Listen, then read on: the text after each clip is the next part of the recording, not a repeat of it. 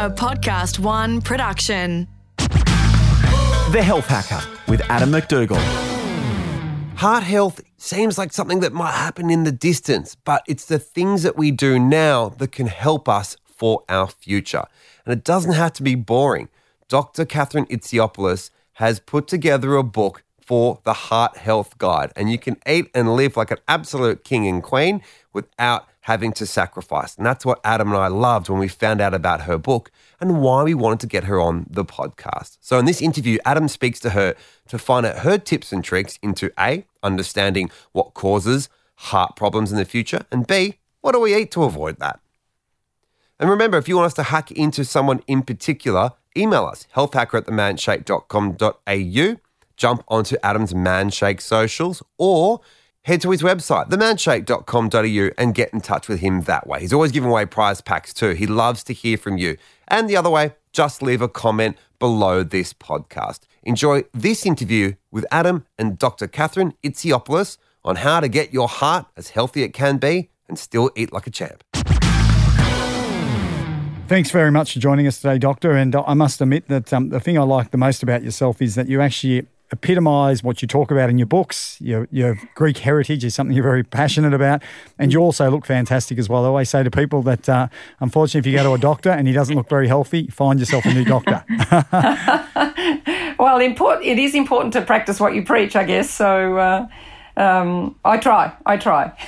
You're doing a good job. You look fantastic. So can I ask, why is heart disease the biggest killer in Australia at the moment? Well, it's interesting that it continues to be the biggest killer. We have had lots of advances in heart disease care, in saving people who've had heart attacks. So the heart disease death rate over the last few decades has gone down, but it still remains as the biggest killer in Australia, with almost 50 people a day dying of heart disease. And diet and lifestyle has a big role to play. And I refer to a very famous study, the InterHeart study, published a few years ago now, that demonstrated up to 90% of heart disease can be prevented with diet and lifestyle. So, and of course, that includes not smoking and being physically active, but with diet, having a rich plant foods diet and less processed foods. So there's a lot that we can do to prevent this number one killer of heart disease. That's a staggering statistic, isn't it? 90% is caused by lifestyle choices, which blows my mind away. And the great thing about the book that you've got in the background, I can see that the Heart Health Guide in particular, is the fact there is so many practical recipes as well in both of the books that you have written. And it's about adopting these new behaviours and new habits as such in your daily life. But the underpinning, I would argue, the underpinning cause of a lot of disease in society, heart disease included, is inflammation. Can you take a dive into that for us as well? Sure. So inflammation is a complex biological process that we need as living beings, because what inflammation does is it helps us fight infection and heal from wounds. But when we have low-grade inflammation, so that is the inflammatory markers, and we can measure this, and we do this in research, inflammatory markers are slightly raised but continuously. That's continuously insulting our immune system, and ultimately what happens is this low-grade inflammation starts to affect our organs. So it affects our heart, it affects our brain, and other organs in the body, and leads to coronary heart disease and potentially Alzheimer's, dementia.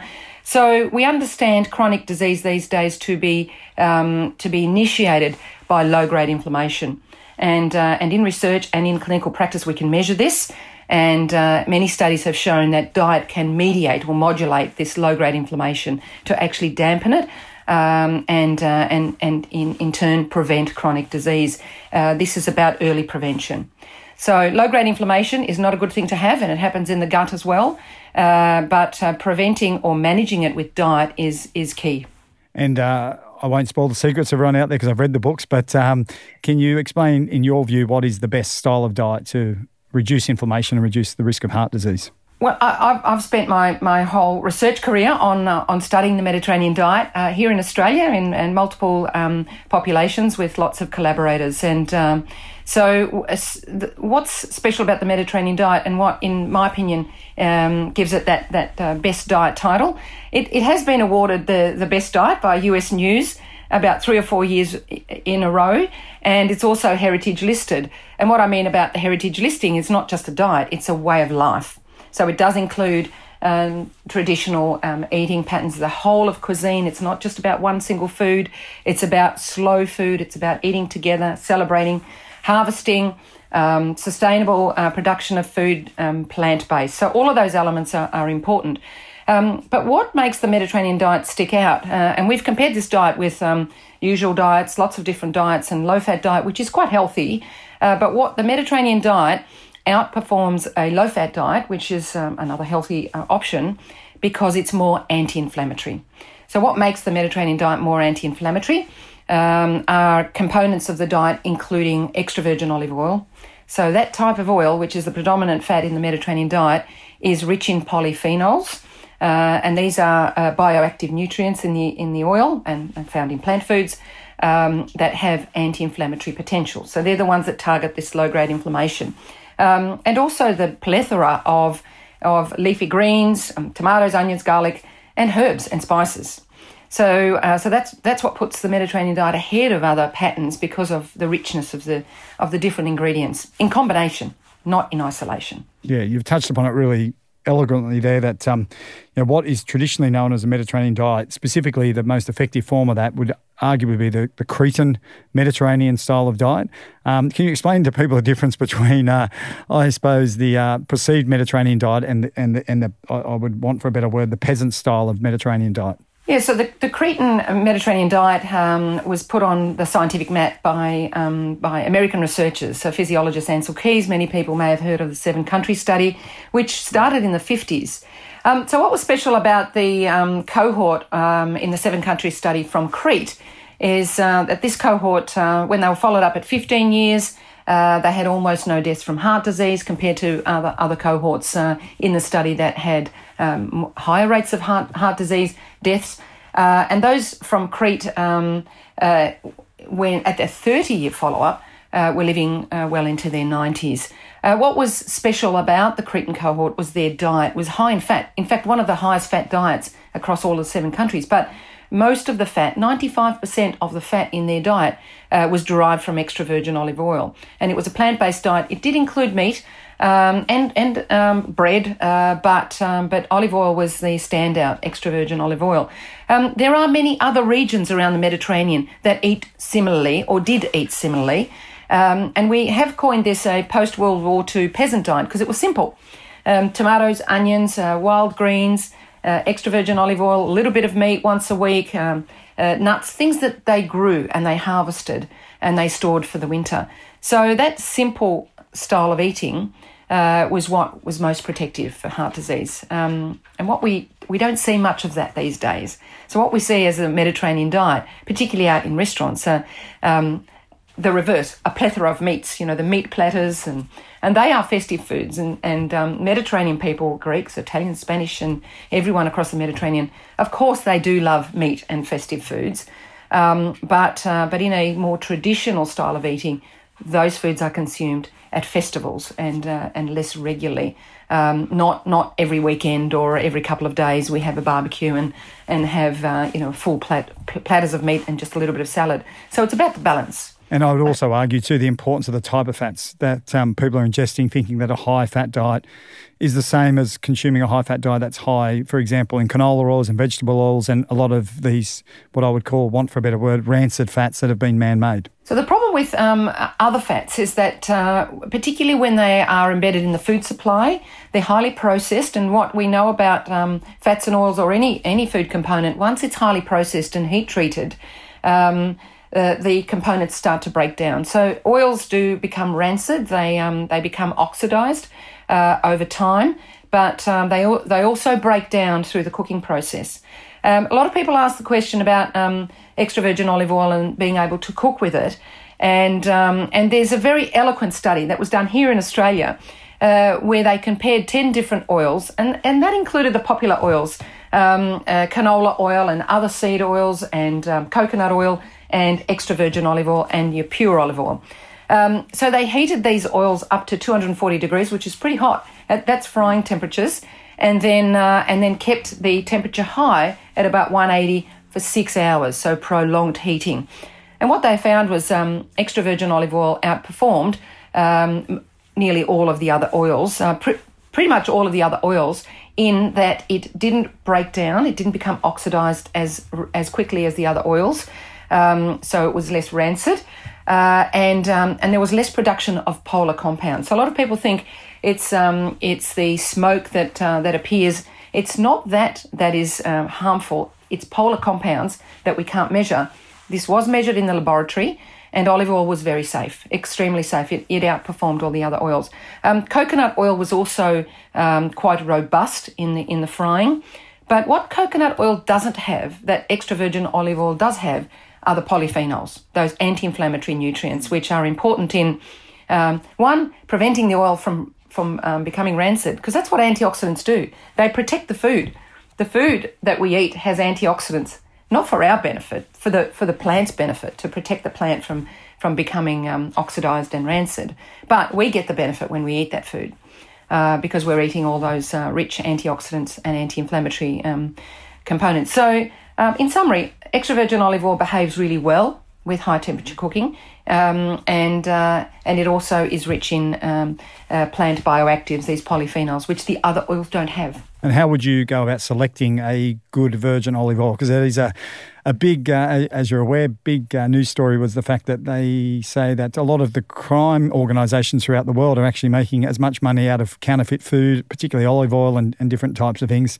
How would you go about making sure you're selecting an olive oil rather than a vegetable oil that you think is olive oil? Absolutely. And I guess there are sophisticated techniques now to detect food fraud, and that is about DNA testing of you can actually do that, and you can identify the source of where the product was grown. So that's fascinating science, and I'm very interested to hear more about that. But in terms of shopping and for a good olive oil, firstly, it needs to be an extra virgin olive oil because pure olive oil is a chemically processed oil. And when you see it before it has a touch of extra virgin added for colour, it's clear, which means it's been all of the good polyphenols have been extracted. So when you see pure olive oil, it's okay for frying if you're going to do that every once in a while, but you're not going to get those polyphenols. So it has to be an extra virgin olive oil.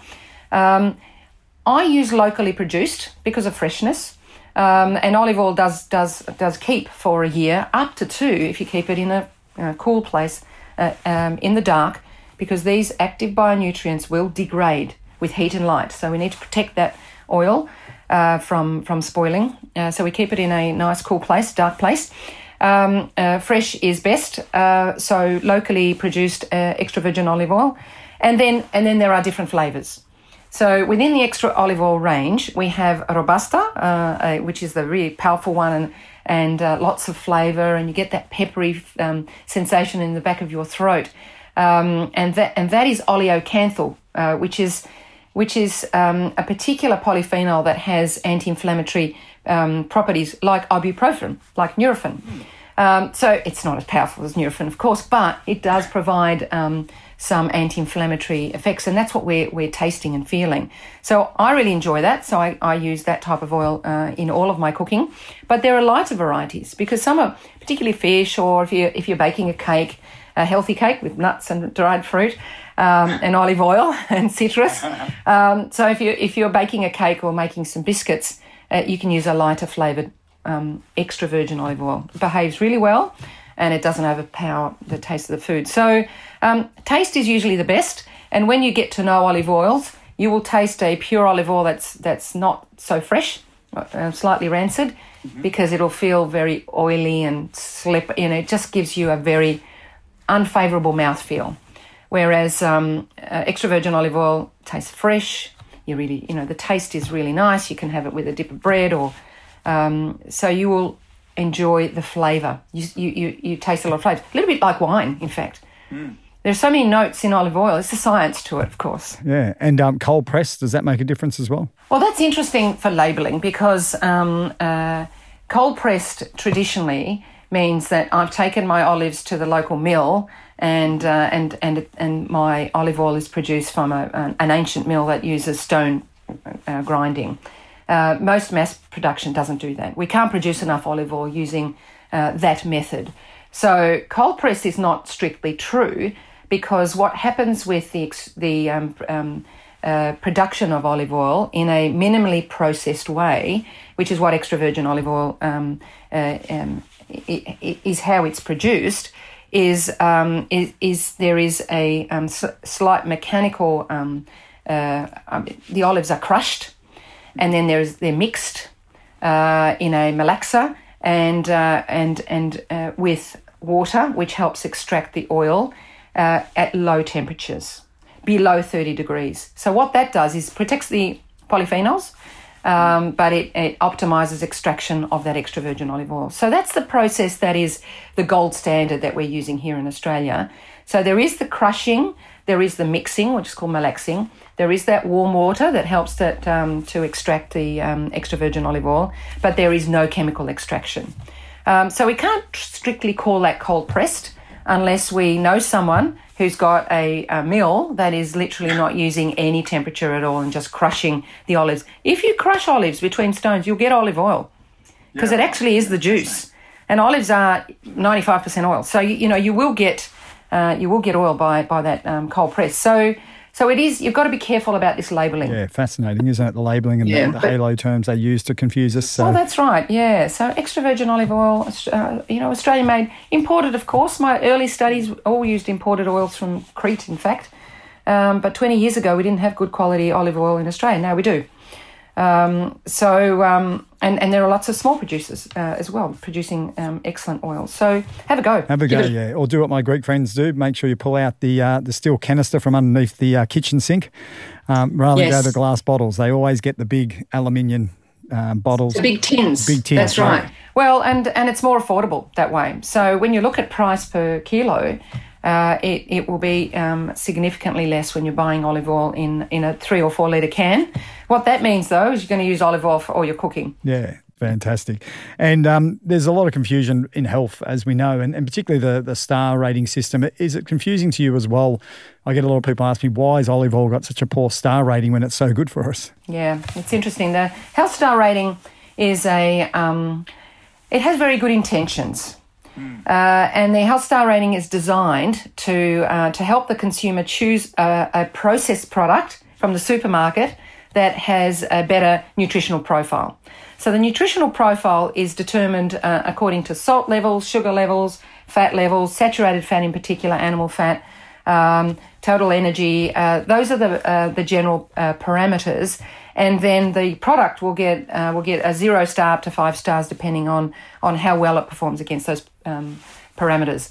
But naturally occurring foods don't have health star labels on them, and they don't often have health star ratings. So the reason extra virgin olive oil, which is a real shame, has a star less than some of the other oils on the market, is because extra virgin olive oil, or any olive oil, has a percentage of saturated fat in it.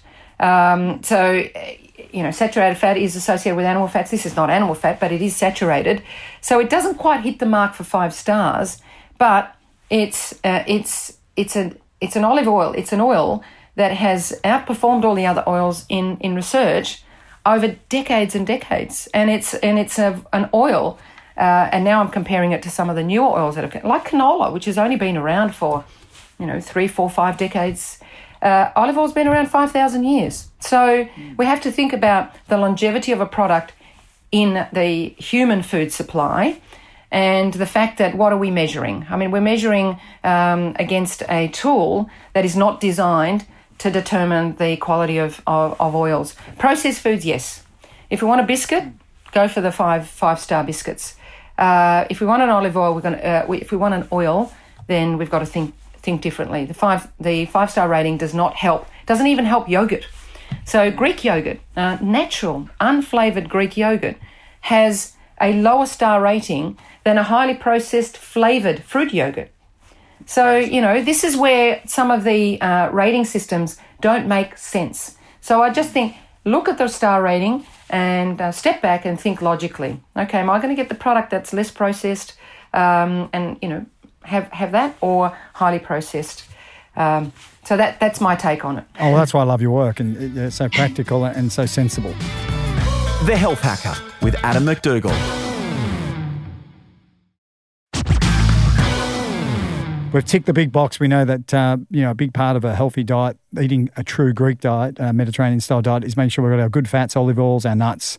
The next big tick, you touched upon it earlier, but is taking care of our gut and the importance of gut health with inflammation in particular, our microbiome, which people that follow us understand we love this area. Can you just expand on some of the pre- and probiotic foods? Sure. Nowadays, we understand that chronic disease is caused by low-grade inflammation, and particularly from the gut, and particularly from the imbalance of microbiome. So what does a Mediterranean diet do? All of the fermentable carbohydrates, the FODMAPs, are rich in a Mediterranean diet, and they feed the friendly bacteria.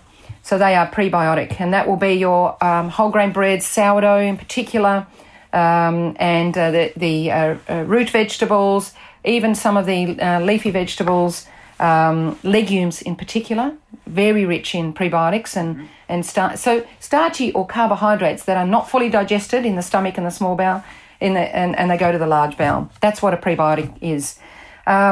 Mediterranean diet rich in these types of non-digestible carbohydrates. And then we go to probiotics. So probiotics are fermented foods found in many cuisines, but in the Greek diet, yogurt is the classic example.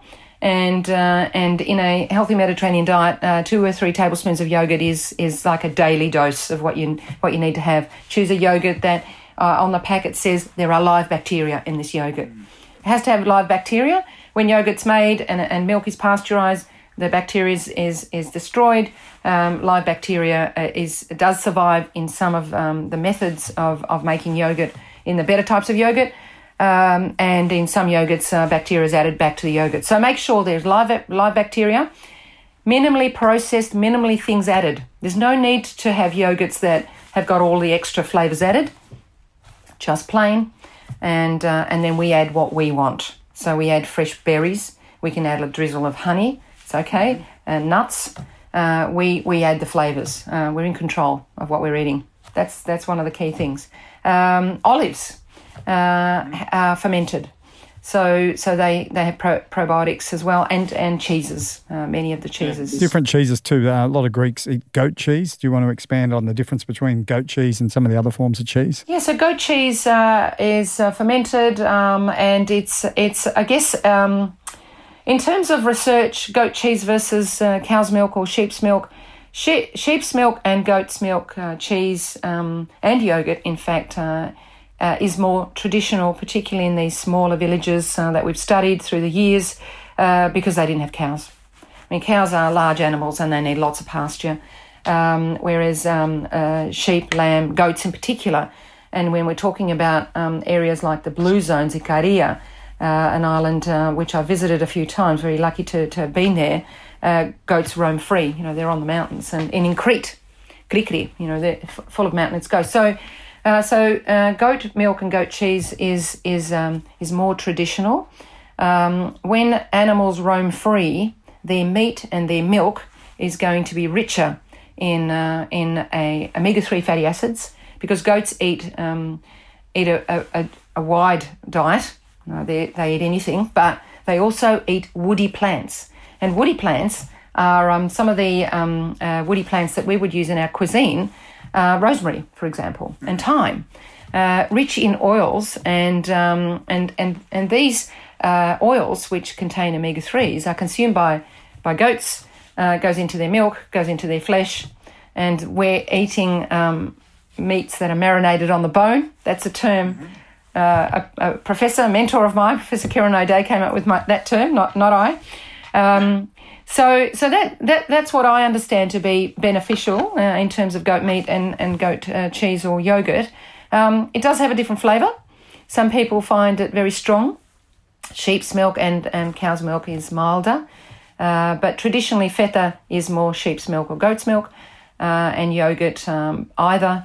But because of bulk supply, cow's milk is being used more often these days. Well, I often say you are not just what you eat, but you are what they eat. So you are what they eat, exactly. And the same with fish and obtaining a high percentage of long-chain omega-3s for our brain.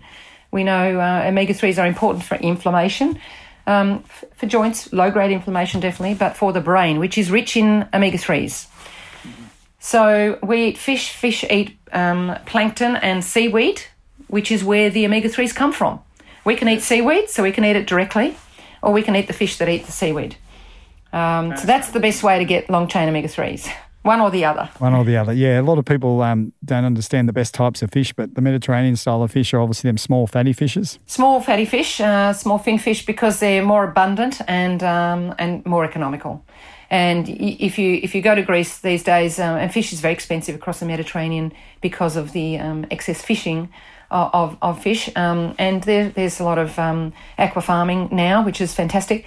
But the small fin fish like pilchards and sardines are very rich in omega-3s, more so than any other fish. And then there's mackerel, of course. Now, when we go further north into Europe, there's salmon. Salmon is readily available to us here in Australia. I've used it in the book and I eat it often because it's rich in omega-3s. Farmed salmon is not as rich as wild salmon, but it's more available. So you can mix it up.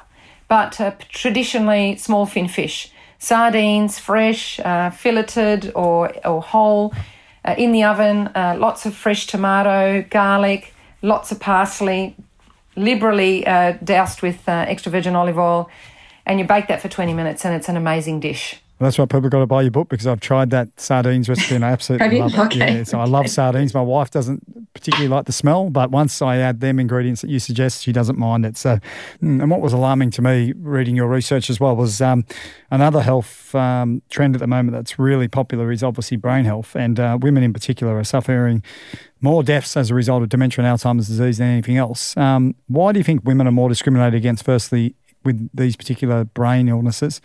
And what are some of the things we can do with the Mediterranean diet to starve this off? The statistic around women having more deaths from dementia may be associated with the fact that they are at lower risk of coronary heart disease, which is higher in men. So it may be that balance. I'm not aware of literature that says that women in particular are predisposed to dementia. Now, there are particular genetic markers which may be more common in women. I'm not familiar with that research, because some forms of dementia, like Alzheimer's, do have a strong genetic link. So what do we do if we are at high risk of dementia? What a Mediterranean diet has been shown to do is to reduce the risk of dementia. And there is a study, a fairly large study that's been published recently from Greece called the Heliad study, which studied about 1,800 elderly men and women, and they examined adherence to a Mediterranean diet and risk of dementia. So the average age of these men and women were in their 70s, I think low 70s, and they were evaluated for adherence to a Mediterranean diet against dementia risk. So for every point increase adherence of a Mediterranean diet in a score of 1 to 9, if we imagine there's about 9 food groups in a traditional Mediterranean diet, for every 1 score increase, there was a 10% reduction in dementia risk. So that was quite significant. And what they found in this study as well was that those that adhered more to a Mediterranean diet performed better in memory tests and in a whole battery of cognitive tests. So the Mediterranean diet was associated with better brain function and reduced risk of dementia. There are multiple meta-analyses and systematic reviews, which is a summation of all the research that's available at the time of the analysis, demonstrating reduction in dementia risk with Mediterranean diet adherence. Why do we believe the Mediterranean diet is healthy for a healthy brain? That is because of the nutrients that are rich in a Mediterranean diet that we know are important for the brain.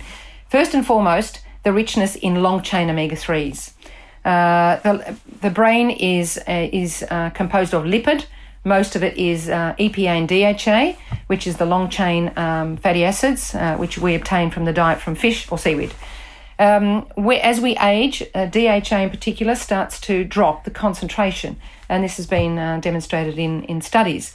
So our hypothesis then is that we need to replenish the long-chain omega-3s, particularly with aging. Omega-3s are important in brain development as well, and this is why we focus on lots of omega-3s for children. So at the other end of the age scale, omega-3s, which are rich in the Mediterranean diet from the finfish that we mentioned, and lots of other sources. Free-roaming meat will have more omega-3, as I mentioned, like the goats that, in Crete that climb up on the mountains and eat rosemary and thyme. And then we have other nutrients important for the brain, like folate. So folate's rich in citrus foods, leafy greens. It's an abundant nutrient. And a Mediterranean diet, the one that we've designed and studied here in Australia based on the Cretan, has got double the folate intake compared to the Australian diet. So it is very rich in folate. But it's also rich in these polyphenols from extra virgin olive oil and other nutrients, which have anti-inflammatory potential. So what the brain, like the gut and coronary arteries, does suffer from low-grade inflammation. So if we provide nutrients to the brain that help reduce this low-grade inflammation, we are likely to protect the brain from diseases like dementia. Yeah, fascinating, isn't it? Red wine. Do you drink red wine? I do. I like white wine as well. And there is a Mediterranean way of drinking, which I've reflected in the 10 principles, and that is wine in moderation and always with meals, never without food. And in moderation, 1 to 2 glasses. We need to be mindful that alcohol is not for everybody. Some people have conditions that are where alcohol is prohibited, so do consult your doctor. But if you do drink a glass of wine every now and then, do prefer red. So if I'm having a steak, and occasionally we will, I'll have a red wine because it just suits the dish. Red wine has tenfold the concentration of polyphenols, like the olive oil, different polyphenols, but that's the concept. Compared to white wine. So white wine does have some, red wine has tenfold. This is why we believe wine might be protective for cardiovascular disease. The evidence is for cardiovascular disease, exclusively, I would say, in all my reading. So we believe it is the polyphenols. Resveratrol is one important polyphenol in red wine. That may be protective for coronary heart disease in moderation. So there is a curve, and if we have more than 1 or 2, then we start to affect other organs like our liver and our brain. Yeah, it's interesting, isn't it? Science isn't always about causation, it's about correlation. And when we expand on that concept, the fact that just the setting also when people enjoy wine may also be having some correlation to health benefits as well. So the community, you touched upon it earlier, but the Greek way of life, can you expand on some of the lifestyle factors outside of diet that really contribute to good health? Sure, and it's something that we've studied here in Australia, and one of my PhD graduates, Antonia Thodis, who published her PhD just a couple of years ago, has published a couple of concepts, and one is, and she's reflected in the book as well, homegrown health. So a key factor that enables adherence to this type of lifestyle is to tend to a garden. Now, a lot of people like to tend to a garden, and flowers are important, of course, because it gets us out there gardening. But growing your own vegetables has a special quality because you're growing something. The flavour will be great because it's ripened on the vine or in the soil, and if you're growing abundant quantities, you share that. So growing your own food, eating your own food that you grow, and sharing it is an important part of the Mediterranean way of life. And the Mediterranean diet was heritage listed for all of these factors. And what we see, and what Tanya demonstrated here in Australia, was those that were doing more of this homegrown health had better cardiovascular risk factors. So, slightly better blood pressure or better outlook on life. I mean, other factors are connectedness to the community, attending clubs, the number of visitors you have in your home. That's a challenge these days because of what we've experienced through COVID. So no doubt this isolation is affecting all of us, our health and well-being. But the Mediterranean way of life is that connectedness. And there are studies not only from Greece, but across from South America and also Spain, showing that the number of visitors you have in your home is associated with happiness, which in turn is associated with psychological health and well-being. So connectedness with a community, and when we link that with food, it's about eating together. Now, what eating together does is you're sharing your experiences, you're eating slowly, you're conversing, you're not wolfing your food down. Because what happens with satiety, because we eat until we're full and then we keep eating often, is you eat quickly and your brain doesn't register that you're full. But when you're eating with people, you've got to talk, so you can't be just munching all the time. And so you're going to eat slowly. You'll reach satiety at the right point. You're talking. All of those factors are very important. So eating away from devices, eating away from the TV. So how can we incorporate this into our everyday life? Make sure the table is away from distractions so that the family can talk to each other. That connectedness, very important. Being connected with your food and with other people brings mindfulness to the moment. Yeah, it does, yeah. And that mindful eating, think about... There's another term that I often use, and that's in Greek is to stomaki δεν είναι αποθήκη, which is your stomach is not a garbage disposal unit. Because what we often feel is that, there's food left over, I have to eat it, I don't want to waste it. Well, food wastage is a problem for sustainability, so... if you're going to overcook, make sure you store it to eat it another day. You don't have to eat it, so you're not wasting it, because you have to think about what you're feeding your brain. So maybe that's a way for us to connect in, I'm feeding my brain, and if I overeat, or if I'm not eating the right things, it's going to affect my brain health. Or my heart health, whatever is most precious. Well, all of those things are precious to us, but mindfulness is very important. Think about what you're eating. Think about what's in your food. And I noticed in these places what we call blue zones, such as some of these Greek islands and whatnot, where they eat a Mediterranean diet, there's not just also the diet factors, but the connectedness. And there's no gyms. You notice in these places when you go, there's no 24/7-hour gyms, no buffed-looking bodybuilders walking around. Their main form of exercise is just movement, isn't it? Can you expand on some of the things they do around meal times as well? They move after meals and whatnot as well. They do, that's right. So I have been to Ikaria a few times, and I've completed an anthropological study there and interviewed very old people. Wow. The oldest woman, and this was 4 years ago now, was Maria, and she was 106.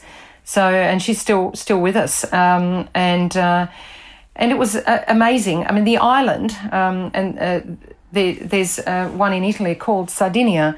They're very mountainous, and what I found about Ikaria is it's a beautiful island, and if you're adventurous, you must go and visit, because there aren't many roads. You have to walk everywhere, or you drive and then the road stops and then there's a cliff. So these very old people walk everywhere. They would walk 3 or 4 or 5 kilometres a day, and they're strong. So of course they're not buffed, but they're strong. So they're walking in mountainous country, and they are producing their own food. There was one gentleman, he was 90, up straight, and I said, "Don't you have osteoporosis?" He goes, "I'm a beekeeper." And he had, I can't remember the number, it was a huge number of beehives, and he said, every 6 weeks I move them to another, and I physically do that. So he physically, at the age of 90, is moving the beehives, so the bees are feeding off different flora. And he eats, 2 tablespoons of his own honey every morning. And he said, the bees sting me, and that's important for inflammation, for reducing inflammation. So, there could be something in that. But growing your own food, walking everywhere, and festivals. Ikaria has 100 festivals a year. Wow. And there's about 8,000 people on the island. We went to one of the festivals. There were 2,000 people there. And everyone brought their produce. So, and they don't stress. I asked them, what's your secret to longevity? We don't stress. We're very positive outlook on life. The woman that was 106, 105, was singing. She was still, making, making things. So very happy, very social, very active, homegrown. Very almost xenophobic in a way. We only eat what's on the island, and they're lucky that they have so much produce. But the final thing was purpose. having purpose in life. What you do has to have purpose. I mean, we can all, take that home. So very, very interesting place to visit. I think you need to expand on that. I don't think home. people appreciate just the importance of purpose. It's so important, isn't it? And it's not about yourself. It's about helping others and leaving a legacy. Leaving a legacy, helping others, absolutely. Which your work is doing in bucket loads. And I encourage everybody who's listening to this to go out and buy your books. If you want to actually eat healthy and actually have food that tastes great for you, it's an amazing compilation of work that you've put to society. So thank you so much for that. I'd just like to leave with a couple of quick questions. You've been around for a long time now in this space. What are some of the biggest myths around, I suppose, different diets and superfoods, such as cholesterol would probably be a good one to start with? We've been very fat phobic in our approach to health. Would you say fat phobia and cholesterol? Could you expand on cholesterol for people out there with heart health? Sure. And I guess cholesterol-containing foods. There was a belief that they were the main cause of coronary heart disease, and the simplistic view of coronary heart disease, or atherosclerosis, which is the build-up of fat deposits in the artery, was that we eat foods that contain cholesterol, and some of these foods are very healthy, like eggs and shellfish. We eat these foods, and the cholesterol in these foods enters our bloodstream, builds up on our arteries. They block. We get a heart attack, and that increases our risk of death. But what we know nowadays is it's not the cholesterol in those foods that causes atherosclerosis. A high-fat diet is associated with heart disease, but it's low-grade inflammation that causes the damage in the first place. And the build-up of fats in the artery wall does include cholesterol, but it's an oxidized cholesterol. But that's manufactured internally as well in our liver. So cholesterol-containing foods do not directly correlate to heart disease. It's a poor diet overall, and highly saturated fats, highly processed saturated fats, do predispose to heart disease. So yes, you can have eggs. 7 eggs a week are fine. There are some people that are a bit more sensitive, and there is a condition called familial hyperlipidemia. That's a genetically inherited high cholesterol. Your diet's perfect, your cholesterol's still high. You may be sensitive to cholesterol, and your doctor will be able to advise you. You may need medications, and you may not be able to control that with diet alone. So if you have familial hypercholesterolemia, yes. But for the rest of us, cholesterol foods are not the culprit. It's a combination of a highly processed, high-fat diet, which includes predominantly animal fats and not enough healthy oils. Yeah, and sugar is a big contributor to that as well. Sugar is a major problem, and sugar's had it's been on and off in terms of its interest, but highly processed sugars. People are concerned about sugars in fresh fruit, and they shouldn't be. I mean, fruits do have naturally containing sugars, fructose and glucose. But they are packaged in a fruit with lots of fibre and lots of antioxidants like vitamin C. So eating fruit whole is great because you're getting you're getting fibre, vitamin C, and other carotenoids. Cryptoxanthin is one of them, which has antioxidant potential. And if your blueberries, anthocyanins, there's lots of positives about fruit. We shouldn't really worry about the sugar. But once you extract all of the juice from fruit and you drink a big glass of juice that contains 4 or 5 or 6 pieces of fruit, that's too much. That's too much. So we would, and particularly if we need to lose a little bit of weight. But added sugars are problematic. In fact, there is a type of fat in the blood, triglycerides, and they predispose to diabetes, and they're associated with cardiovascular disease, not as much as cholesterol, but they are certainly for diabetes. Dyslipidemia, low protective cholesterol, high triglycerides, which is associated with a highly processed high sugar diet, because excess sugar in the diet is converted to a triglyceride by the liver, and we get fatty liver, which is another condition that is silent and predisposes us to diabetes. So fatty liver is associated with a poor diet, which is excessive in highly processed carbohydrates, which are rich in sugars. So we should watch the sugar. We don't need to add sugar to our diet. There's enough sweetness in fruit. little bit of honey. You don't need to add sugar. Not required. We've spoken a lot about the negative effects of low-grade inflammation on our health. Is there any tests people should go out and get today that can help them see if they're inflamed?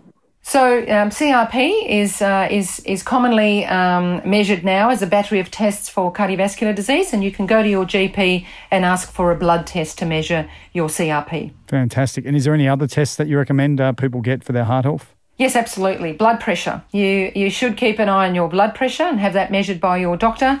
Your lipid profile, your blood fats, and not just total cholesterol, the whole profile. Because cholesterol is made up of LDL, which is the atherogenic, causing fatty deposits, and HDL, which is the protective one. We do want that mix. Triglycerides is another lipid, which is associated with diabetes, and blood glucose control. I mean, they're the key things to measure. And your body weight.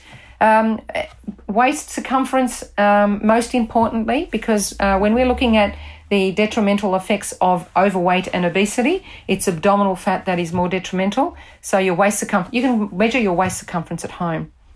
And your 85 cutoff for women and 100, 102 cutoff for men in centimetres at your belly button is something we can do. But at your doctor's, body weight and those other measures we've just mentioned. Fantastic. It's been so informative today. Thank you so much. And as I said, anybody out there that really wants to improve their health, make sure that you take a deeper dive and look at your fantastic books. Thank you so much, Adam. Well, that's the episode, and we hope you learnt heaps. We know we did. So if you want us to hack into someone in particular for you, let us know. Leave us a comment on the app wherever you're listening to this podcast. Email us directly, healthhacker@themanshape.com.au, or jump onto Adam's socials or on his website, themanshape.com.au. And we'll do our best to get that person on the podcast. Health Hacker was created in collaboration with Podcast One Australia. Written and presented by Adam McDougall. Produced and presented by Alex Mitchell. Audio production by Darcy Thompson. To listen to more episodes, search Health Hacker Podcast. Listen for free at podcastoneaustralia.com.au or download the Podcast One Australia app.